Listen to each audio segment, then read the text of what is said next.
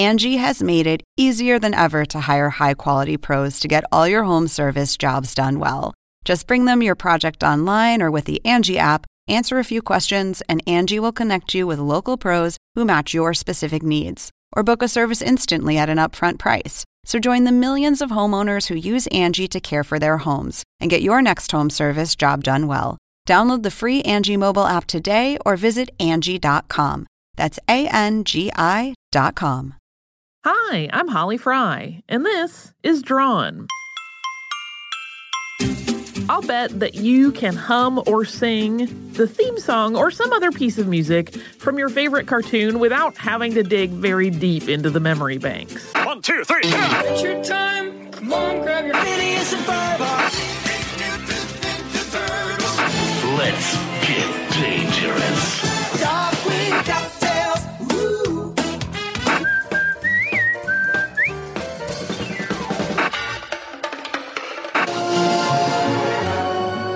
Music is a universal language. It speaks to us on a deep level, and it gets into the corners of our brains. And for a lot of us, the music we heard in cartoons as kids seems to stick there forever. So when I was a little boy, the Looney Tunes cartoons were on Saturday morning. And I would get up every Saturday morning and sit on the living room floor and turn on the television.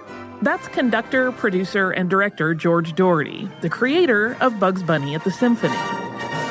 Back in those days, this is, in the late 50s, early 60s, the sound came on pretty quickly, but the picture would take like 2 minutes to warm up and appear. But I could find the Looney Tunes cartoons by their sound, even when I was 4 or 5 years old, because they have such a distinctive musical and sound effects footprint that I could find them without even looking at them. And, I find that a lot of people say the same thing, that these cartoons have a very, very, very specific Warner Brothers sound, Looney Tunes sound.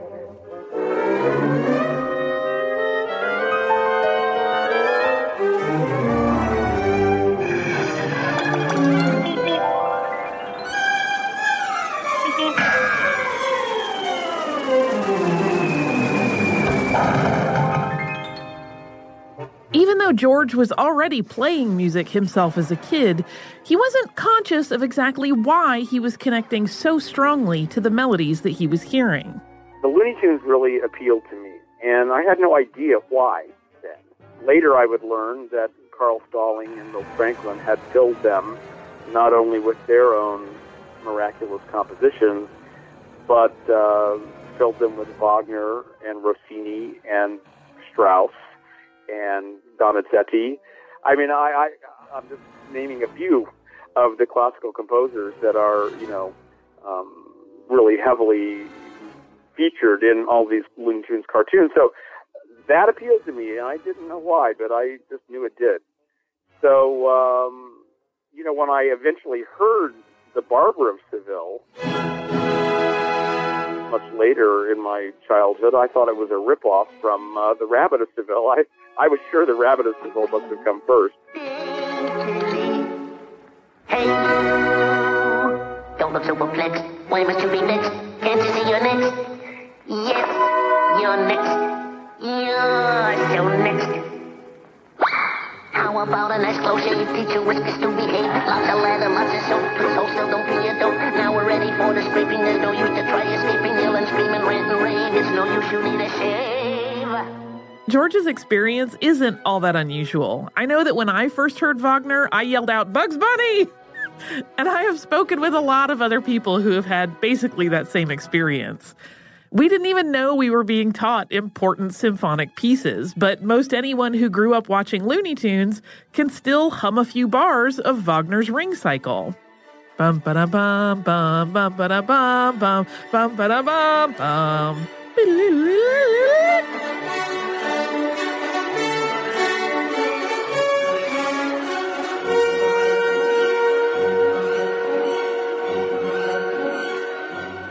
the reason those Bugs Bunny opera cartoons were so impactful is that they tap into cultural musical knowledge, but they distill it down in a way that honors the source material, but also makes it accessible to the audience, whether that means adults or kids. Kill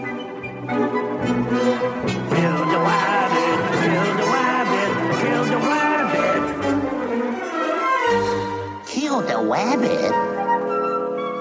Yo-ho, yo-ho, yo-ho, yo-ho.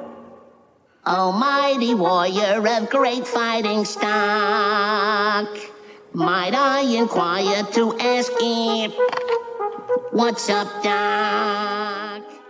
You know, What's Opera Doc is such an amazing miracle of a cartoon because Chuck Jones and Milt Franklin, you know, not only took all of the major themes from Wagner's Ring Cycle, so that's, you know, Dr. Damerang, Siegfried, Das Rheingold, and Die Walküre, but they also, if that wasn't enough, threw in Tannhäuser, The Flying Dutchman, Lohengrin, and Rienzi. So, you know, 8 Wagner operas. That is somewhere in the vicinity of, I don't know, 70 hours of music. And they do it in 6 minutes and 32 seconds, which, you know, but yet everything is absolutely respected, and the music is still gigantically Wagnerian in scope.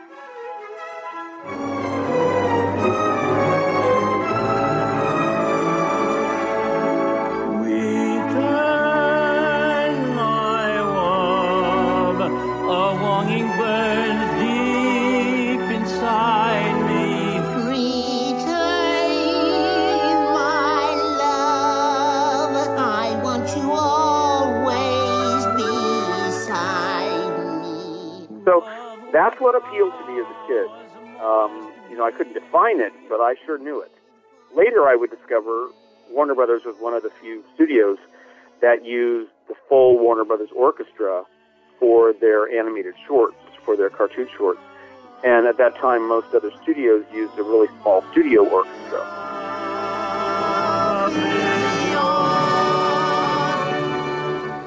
So that's what gave the Looney Tunes music this gigantic largesse and this huge sound that I would be able to find without even seeing Bugs Bunny or Daffy Duck or Elmer Fudd on the screen. I could just find it by the music.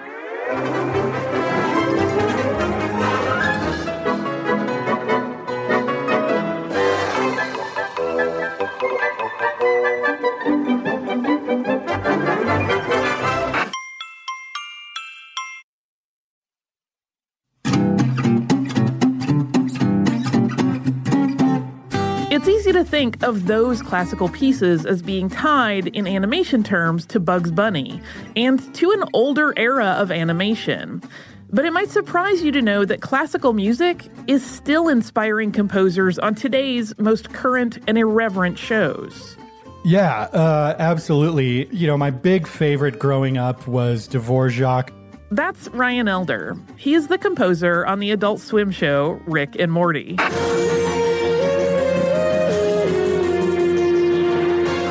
I always liked the Eastern European composers. And now, lately, I've been really getting into Maurice Ravel. I don't listen to a ton of classical, but when I do, it's usually Eastern European romantic music.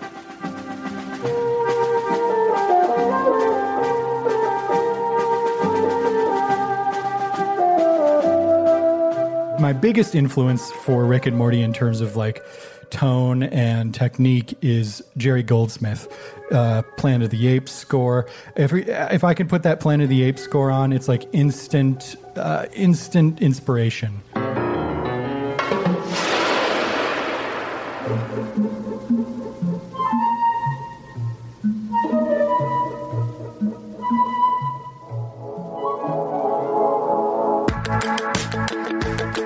That relationship between music and cartoons has been in place since the beginning. I mean, early cartoons, so many of them musicals, Silly Symphonies, Merry Melodies, Looney Tunes are all based around music. That's Rebecca Sugar, the creator of the show Steven Universe, which has a very rich musical component. Lapis? You okay? It all became so lovely. The bluest skies above me. Those funny feelings I had never felt before I met you. I thought I'd stay a while. I tried to learn to smile. So many colors I had never even known. You know, even before there was color, there was music, and even before there was sound, people would play piano. I mean, music and animation were happening side by side. Maybe I'm not alone. Antonin Dvorak, Richard Wagner, Johann Strauss, and the other composers that were mentioned by George and Ryan, aside from Jerry Goldsmith, all lived before animation was even invented. So while their music continues to inspire even today, in the first half of the 20th century, somebody had to figure out how to marry music and animation together. To get some insight into how that happened, I turned to David W. Collins. David is a composer, voiceover artist, sound mixer, and the host of the Soundtrack Show podcast, which tackles anything in entertainment that makes sound. You can hear the presentation of the hero, the crossing of the threshold, the gathering strength or series of ordeals, maybe the loss of a mentor, and the huge achievement. David first made clear that sound was often where animation began. Sorry, I'm just going on a historical tear here, but this is the stuff that I really geek out on is back in the day when there were all of these people in a room trying to figure out how all of this was going to work. And synchronization of sound and music was brand new, and it was a novelty. Back then, it was more like how opera and operettas used to be, which is that it all starts with the music and everything comes out of that. I mean, if you think about Steamboat Willie, for example, 1928, that's not the first Mickey Mouse cartoon. I think it's the second or third Mickey Mouse cartoon, but it's the first one that put him on the map and made Walt Disney Animation what it became, and gave him the money to do silly symphonies, and which were all music-driven and big tech experiments. But like, what set it apart was not Mickey Mouse. It was the fact that it had synchronized music and musical gags and sound effects and even voiceover performances in a time before multitrack, in a time before they had really figured it out. And it was a year after the Jazz Singer came out, right? And even that was all music driven. So like, everything in animation started out very music driven. And I think that those days are so interesting because, you know, music identified pacing and rhythm and emotion and character development, and it had all that information built in. And it was something that had developed over hundreds of years. Okay, David moves in this world all the time. His entire career is about sound. But to someone like me, the idea of figuring out how you would take an existing piece of music and then figure out how to make animated drawings that perfectly matched up to that music is mind-boggling. But thankfully, David broke it down for me. A lot of it came down to simple arithmetic, right? If you knew you were running at 24 frames a second, and you had a piece of music that was 60 beats per minute, that means every 24 frames, there's like a beat of music. And let's say it was in double time, that means every 12 frames, there's a beat of music. So someone would actually go through and create, and Disney invented this thing called a bar graph. In those days, you couldn't do what we call dubbing today, where you could mix a lot of tracks. It wasn't yet science that you could get away with, so we used to have to do everything at one time.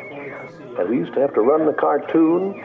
We'd have the fellows with the sound effects, we had the people with the voices, we had the orchestra going, and everybody had to synchronize.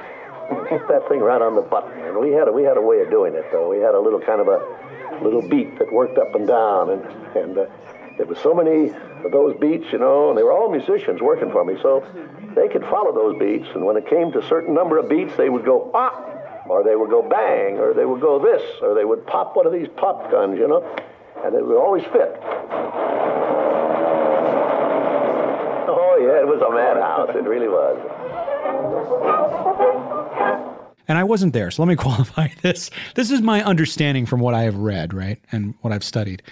They would basically say, okay, you know, after 173 bars, you're going to get this big stab in the low brass with the percussion going, right? So you're going to want to hit that, you know, with some crazy, you know, visual gag on the screen. And then, you know, the strings go all the way until, for another, 60 frames at one point, and then there's a big baroom or something. And so they would kind of be able to map out by frames. In other words, how many pictures do you have to draw to get from point A to point B, which is similar to what people do now in animation, which is called keyframing. At this point in the scene, they're going to be posed like this. And at this point in the scene, they're going to be posed like this. And now I have to interpolate and animate getting from point A to point B to point C. With music, you would just define where those points are, and someone would basically build you a roadmap of how to get there. That was timed to a piece of music. And that's my rough understanding in my, Pro Tools, computer, digital age of how the geniuses that came before us, whose shoulders we are comfortably sitting upon, figured out how to do this stuff. This seems like you could do the technical part, right? Getting the movement and the sound synced pretty easily today. But then I wondered, how exactly did this work in the pre-digital era? How did everything stay synced up? David enlightened me. It was all about the click track. I believe it's credited to Max Steiner, who's a very prolific classic Hollywood composer, did a lot of movies like Casablanca and Gone with the Wind and so on and so forth. He figured out that if you punch holes or have a music editor punch holes in your work print, in the soundtrack, you'll get a little boop, boop, like a little tick, in your headphones. And, if you, let's say, again, working at 60 beats per minute, you want one every 24 frames, you suddenly have like a metronome. Boop, boop, boop, boop. And now all the musicians and the conductor can sit there and conduct along to a metronome. And even better, once they cut to this scene, we want to move to, 92 beats per minute. And we want it to speed up from 92 beats per minute to 120 beats per minute over the next 30 seconds. And so someone's literally like punching holes in film, in order to create a click track that would move, and they would rehearse it, and he would speed up the orchestra, but he was guaranteed that they would all be playing in sync and that would all work that way. These were very analog, hands-on solutions that we now imitate with computers.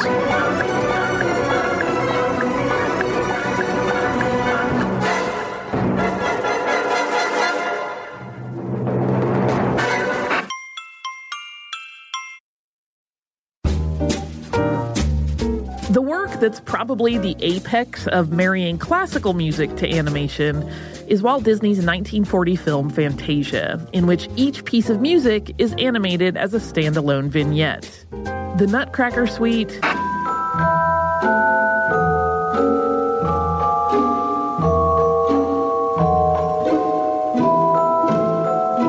The Rite of Spring,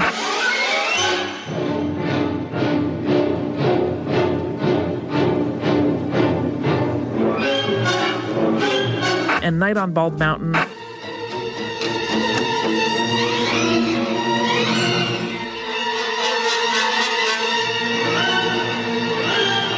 are all included in the film, along with other famous compositions. Walt Disney hired Leopold Stokowski to conduct the score for the film. You might recall from our Bugs Bunny episode, in the short Long-Haired Hare, Bugs pretends to be a famous conductor to get revenge on a snooty opera singer. That Bugs Bunny performance was based on Leopold Stokowski. Leopold! Fantasia was made at a time when, we had that feeling that we had to open the doors here. This medium was something we felt a responsibility for, and we just felt that we could go beyond the comic strip. We could do some very exciting, entertaining, and beautiful things with music and picture and color and things. Fantasia won Disney an Academy Award for, quote, outstanding contribution to the advancement of the use of sound in motion pictures. Even in more modern projects with original music, composers still have to ultimately serve the story with the music that they create. And I wanted to get some insight into that. This first person you'll hear is Michael Kohler. He's a producer and composer and sound designer, and he has worked on a long list of animation projects, including Harvey Birdman, Attorney at Law, Aqua Teen Hunger Force, and Archer. So what is the process actually like for you, sort of from inception, like someone says, I have this show, it needs a score and sound, take it away. What do you do? Well, and the difference between doing shows and commercial work is a lot of times with music, for example, you may get a chance to do the music first. They may say, hey, this is what it's going to look like. This is what it's going to be about. I want it to be fast. I want, they give you a certain set of parameters. Sometimes they don't give you much, but they say it's going to be about this show. Make something really fat, up-tempo, poppy, whatever, or emotional, dramatic. And so you're right. And then they kind of build around that, which is kind of a fun way to do it because then you get a chance to kind of lay that palette out. Sometimes they come with something that's completed and you're basically scoring and you're writing to it. So you're looking at visuals and even colors can kind of trigger an idea. I always used to see storyboards sometimes, which are just really simple frames of what's going to happen, and we'll write around that. Michael spoke a lot about designing the sound of a show, and you're going to hear about that in an upcoming episode. But he also told me that the music is the more difficult element. Music is a tougher thing. So for me, music tends to be super personal when you're writing certain things. And I've gotten all the way through processes before. And literally the night before it happened, I did theme music for Boomerang when it launched. And I had two of the pieces, and I had to write this other action piece. And literally the night before at like 7 p.m., I was like, this is so wrong. And just trashed like several days worth of work and started again. And then I went from like midnight to 3, and in 3 hours I had what I wanted and was pretty happy with it, but you just never know how it's going to go. But so it's easier with sound design because I think sound design I hear more before. Music, I know the idea, but until I can find the sounds to do it. Before he worked on regular series, Michael worked on commercials for Cartoon Network. And one of the things that he worked on is very near and dear to my heart. They're called Cartoon Network Groovies. And those were commercials, but they were also like little music videos that showcased the characters from shows in really fun and unexpected ways. And there was one that I did, one of the first ones called this Adam Ant piece.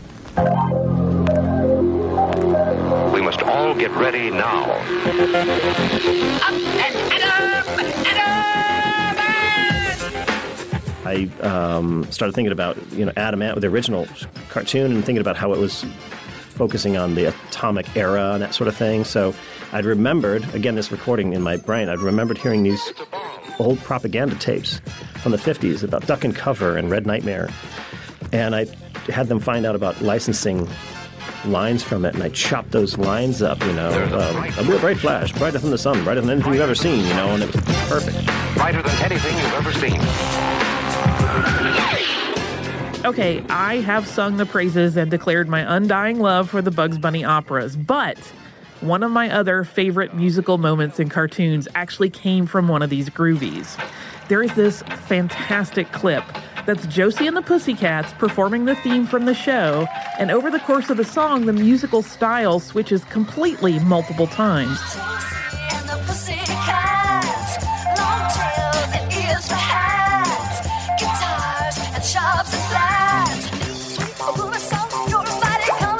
Transitioning from one to the other as the song progresses. It is incredibly clever. And when I was speaking with Michael Kohler, I realized that he was the one who made it.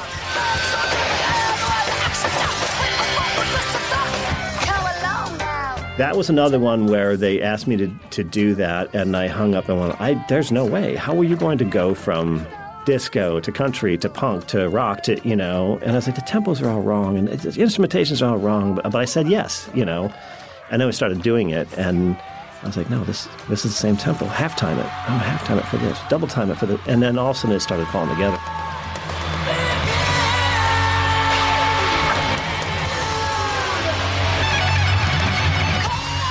That's the kind of stuff that makes you work at it. And that's what I think when I got pushed, and it made me work that much harder at it. But it becomes the fun stuff, as much as writing a piece of music yourself. Now it's difficult sometimes to sit down and write music because I'm like, what parameters do I have? Somebody give me something, Make it orange and sound like ham.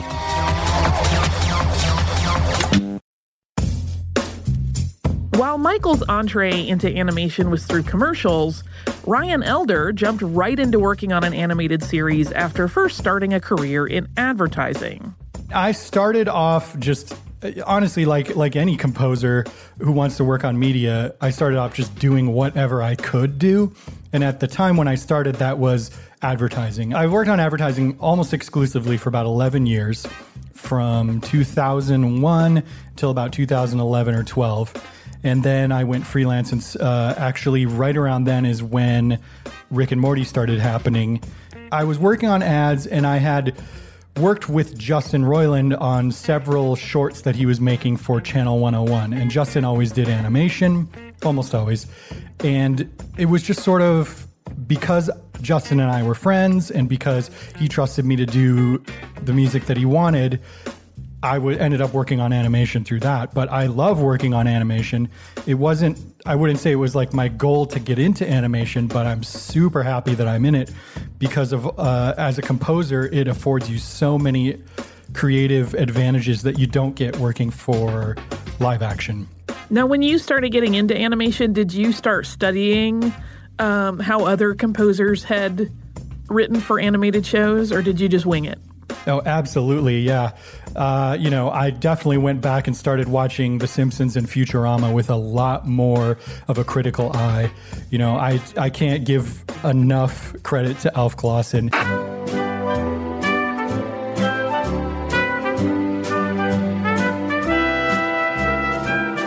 His sensibilities for comedy and scoring are just absolutely perfect. And he's a big influence on me in terms of how I tell the story and how I leave room for comedy. It's a small intestine. It's a dick. It's a small intestine. It's a dick. It's a small intestine. It's a small intestine. It's a small intestine. It's a dick. I think one of the biggest things you can do, especially in animated comedy, is leave room for the comedy. Oftentimes, your music can tell the story perfectly without existing at all. Incidentally, and just because I also think Alf Clausen deserves a little extra praise, David Collins also gave a shout out to him and his fantastic work on The Simpsons. When I started really watching The Simpsons, and the power plant gets taken over by a German company, and they're asking him for recommendations on how to make the employees happy. Now maybe we can have more candy in the vending machine because people like candy. What kind of candy? Or whatever it was. He's like, oh, I'd like chocolate. Oh, of course, Mr. Simpson. We come from the land of chocolate. Oh, the land of chocolate. And Alf Clausen does this unbelievably schmaltzy, almost like Lawrence Welk type of ding, ding, ding, ding, ding, ding, ding, ding, ding, ding, ding, ding. While Homer's running through this imaginary make-believe land of chocolate, and these super rubato strings, just doing these crazy schmaltzy lines. That stuff is brilliant. How do you decide that that's the creative direction to go in? You just kind of pull a style out of your hat and go with it. And it's incredibly effective against the visuals, That kind of stuff I love, where, there are these little musical moments and different set pieces that are tailored specifically to that moment, specifically to that episode, and the composer was given an opportunity to really just kind of make something unique and special and take the episode in a different direction. Okay, going back to Rick and Morty, Ryan talked about the real gift of that particular show as a composer: time. Yeah, the biggest example is you have more time.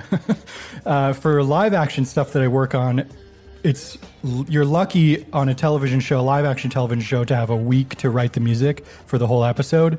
For Rick and Morty, I get a long time. I start getting animatics about 6 months before we have to mix the final music. So I can really budget my time. If I'm not busy doing other things, I can really budget my time in a way that allows me to give it 110% on every episode. And I usually spend about 2 weeks per episode on Rick and Morty. That, and then animation traditionally, I don't know about traditionally, but just the way that I've worked on it is not temp scored, meaning the editors don't put music in there that they can't own, that I have to then be inspired by, or make my music in rip that off or whatever. I get to just go in with a clean slate and I set the mood. I get to use my own creativity to tell the story in a way that isn't locked in by this other track that someone else wrote. I was really glad that Ryan mentioned temp tracks, because while he may not have to deal with them, a lot of composers do. And sometimes that can be really stressful. A temp track is a piece of music that's perhaps selected early on in the process that has the right feel or tempo for what the director is going for with the cartoon. And sometimes that music is used as the temporary soundtrack. It's not something that's licensed for the project. It is literally a placeholder that guides the production process, but it's meant to be replaced by an original piece of music later. And sometimes directors fall in love with their temp tracks, and that puts composers in the awkward position of having to compose a piece of music that's really close to that placeholder music. David Collins elaborates. I have heard temp music followed so closely that I started wondering if there would be a lawsuit. And to be totally fair, this is a well-known problem, I think, amongst composers. You know, some composers go as far as to say you're not a real composer until someone has sued you for ripping them off. And it will happen to you because you're being asked to chase temp music from that someone else put in. But I was watching a show and I was like, that sounds exactly like a theme from, you know, some movie that I saw in like the late 80s or early 90s. And, you know, it happened once and I didn't think much about it. And then I'd watch another episode and I'm like, man, it's kind of happening again. You know, that it's a real problem. I mean, and it's common, you know, but I think if you don't give the composer enough time to kind of come up with an alternate solution, and sometimes, and there's a difference between an homage and a full-on lift. You know, if there's like some sort of agency of choice, like, hey, we're really going for this right here, and like a wink, wink. We all kind of know this is a callback to Ghostbusters or whatever. Speaking of Ghostbusters, it happened, right? Ray Parker Jr. and Huey Lewis in the News, right?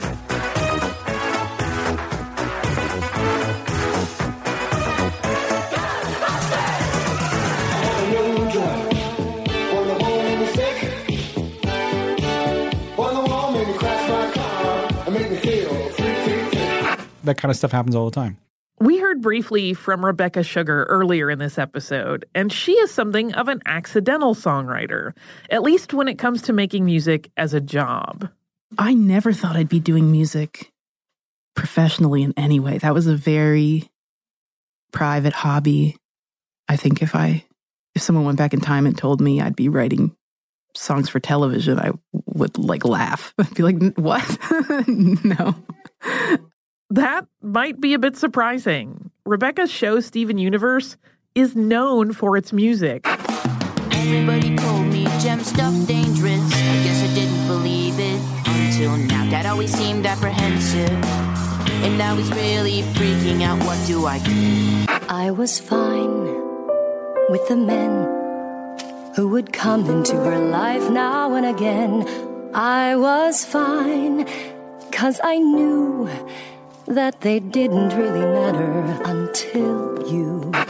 Take a moment to think of just flexibility, love, and trust. Here comes a thought that might alarm you. What someone Massive said. groups of people gather at pop culture conventions to all sing along with the show's tracks together. Legendary Broadway singer Patti LuPone provides the voice of the character Yellow Diamond on the show. Why would you want to be here? What do you ever see here that doesn't make you feel worse than you do? And tell me, what's the use of feeling blue? It is a music show. But for a long time, Rebecca only shared her music with a couple of people, including her brother Steven. But her love of animation's musical roots finally gave her the courage to try writing songs for shows. It was like me and Steven and like my closest friend. Like they were the only people that ever heard me sing. The first time I pitched a song for Adventure Time, I was so nervous. I had to go on the roof and just practice being loud enough that people would be able to hear me because I didn't want to sing in front of a room full of people. I'd never done that before. But music and animation are so tied together, and so much of my favorite animation is tied to music. The thing about those early cartoons is that a lot of that was music that existed, or it was built around the music, where the music came first. I asked Rebecca if she had a favorite song from the show, and she surprised me by telling me a story about the end credits music. And it's a testament to how an artist can sometimes reveal things to themselves in their work. Oh, I do. My favorite is Love Like You. Love Like You is the most unusual one because it's our credits song. But the music for the credits was a melody written by Ivy and Sarashi, my composers. And they started out with this melody. They wanted to have it for the credits. I thought it was just lovely. And it was just a simple piano tune. And then they built on it and built on it. And then they told me, like, oh, we want this to eventually have lyrics. And I was like, oh, okay. And they're like, we want you to sing it. And I was like, oh, I don't know. If I could begin to be half of what you think of me, I could do about anything. I could even learn how to love. So I wrote lyrics to the melody that they had written. And my thought at the beginning was, it will seem like a love song, but it's actually science fiction. This is an alien singing about how they're looking at human beings and they're fascinated by their capacity to love because this alien can't do that. I always thought I might be bad. Now I'm sure that it's true, 'cause I think you're so good and I'm nothing like you. But this is deep into the show. This is getting towards 2015 where I was really stretched too thin and worrying what everyone would think all the time. You think I'm so special. And I've gone through this thing. It's just like hit me like a ton of bricks where I'm like, this song is never about aliens. The song is about a person who is so self-depreciating that they can't understand why people care about them. The meaning of the song completely changed. And I was like, oh, this person, this character, this person that feels like an alien that can't understand why anyone likes them, like, has to put that effort in to not feel that way. And it fit. It fit because the show is about these aliens that are fascinated by humanity, that are on this mission to understand and participate in humanity. And I guess I didn't realize when I started that I felt that way. And at the end, I was like, oh, I have to change.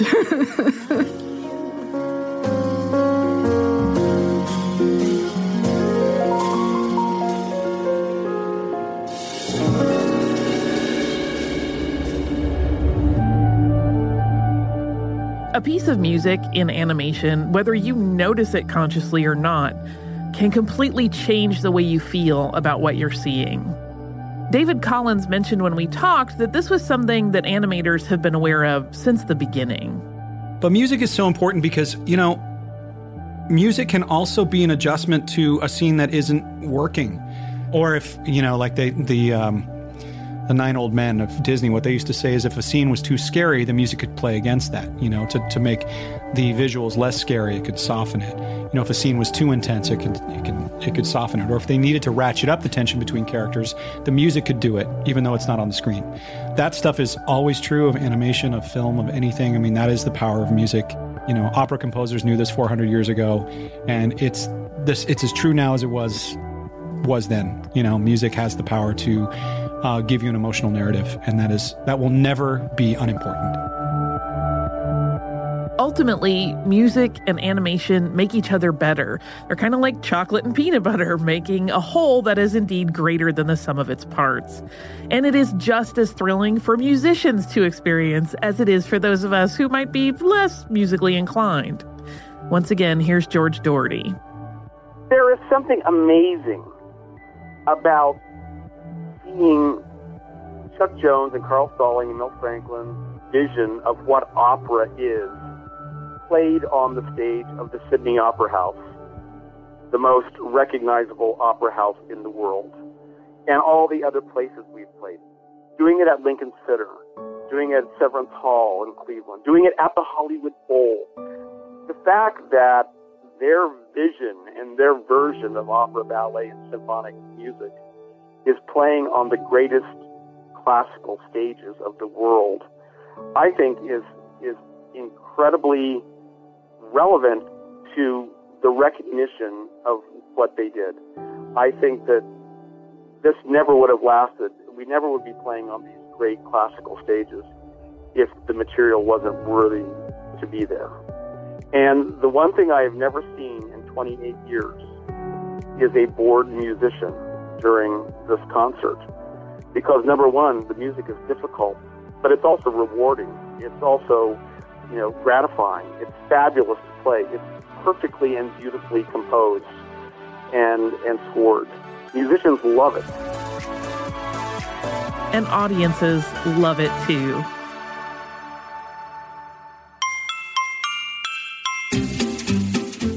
I will bet just listening to this, you probably have an itch to go look up The Rabbit of Seville or your favorite part of Fantasia or another beloved cartoon that is colored by music. So have at it. But before you go, get ready, because next time we're going to transition over to sound in a different way. We are going to talk about all the zips, pows, bangs, and other noises that add comedy and depth to animation. I want to thank everyone who spoke with me for this episode, and a special thanks to the Walt Disney Family Museum for providing clips of Walt Disney speaking about Fantasia. If you would like to visit Drawn Podcast online, you can do that at drawnpodcast.com. You can also email drawnpodcast@howstuffworks.com and find us across the spectrum of social media as Drawn Podcast.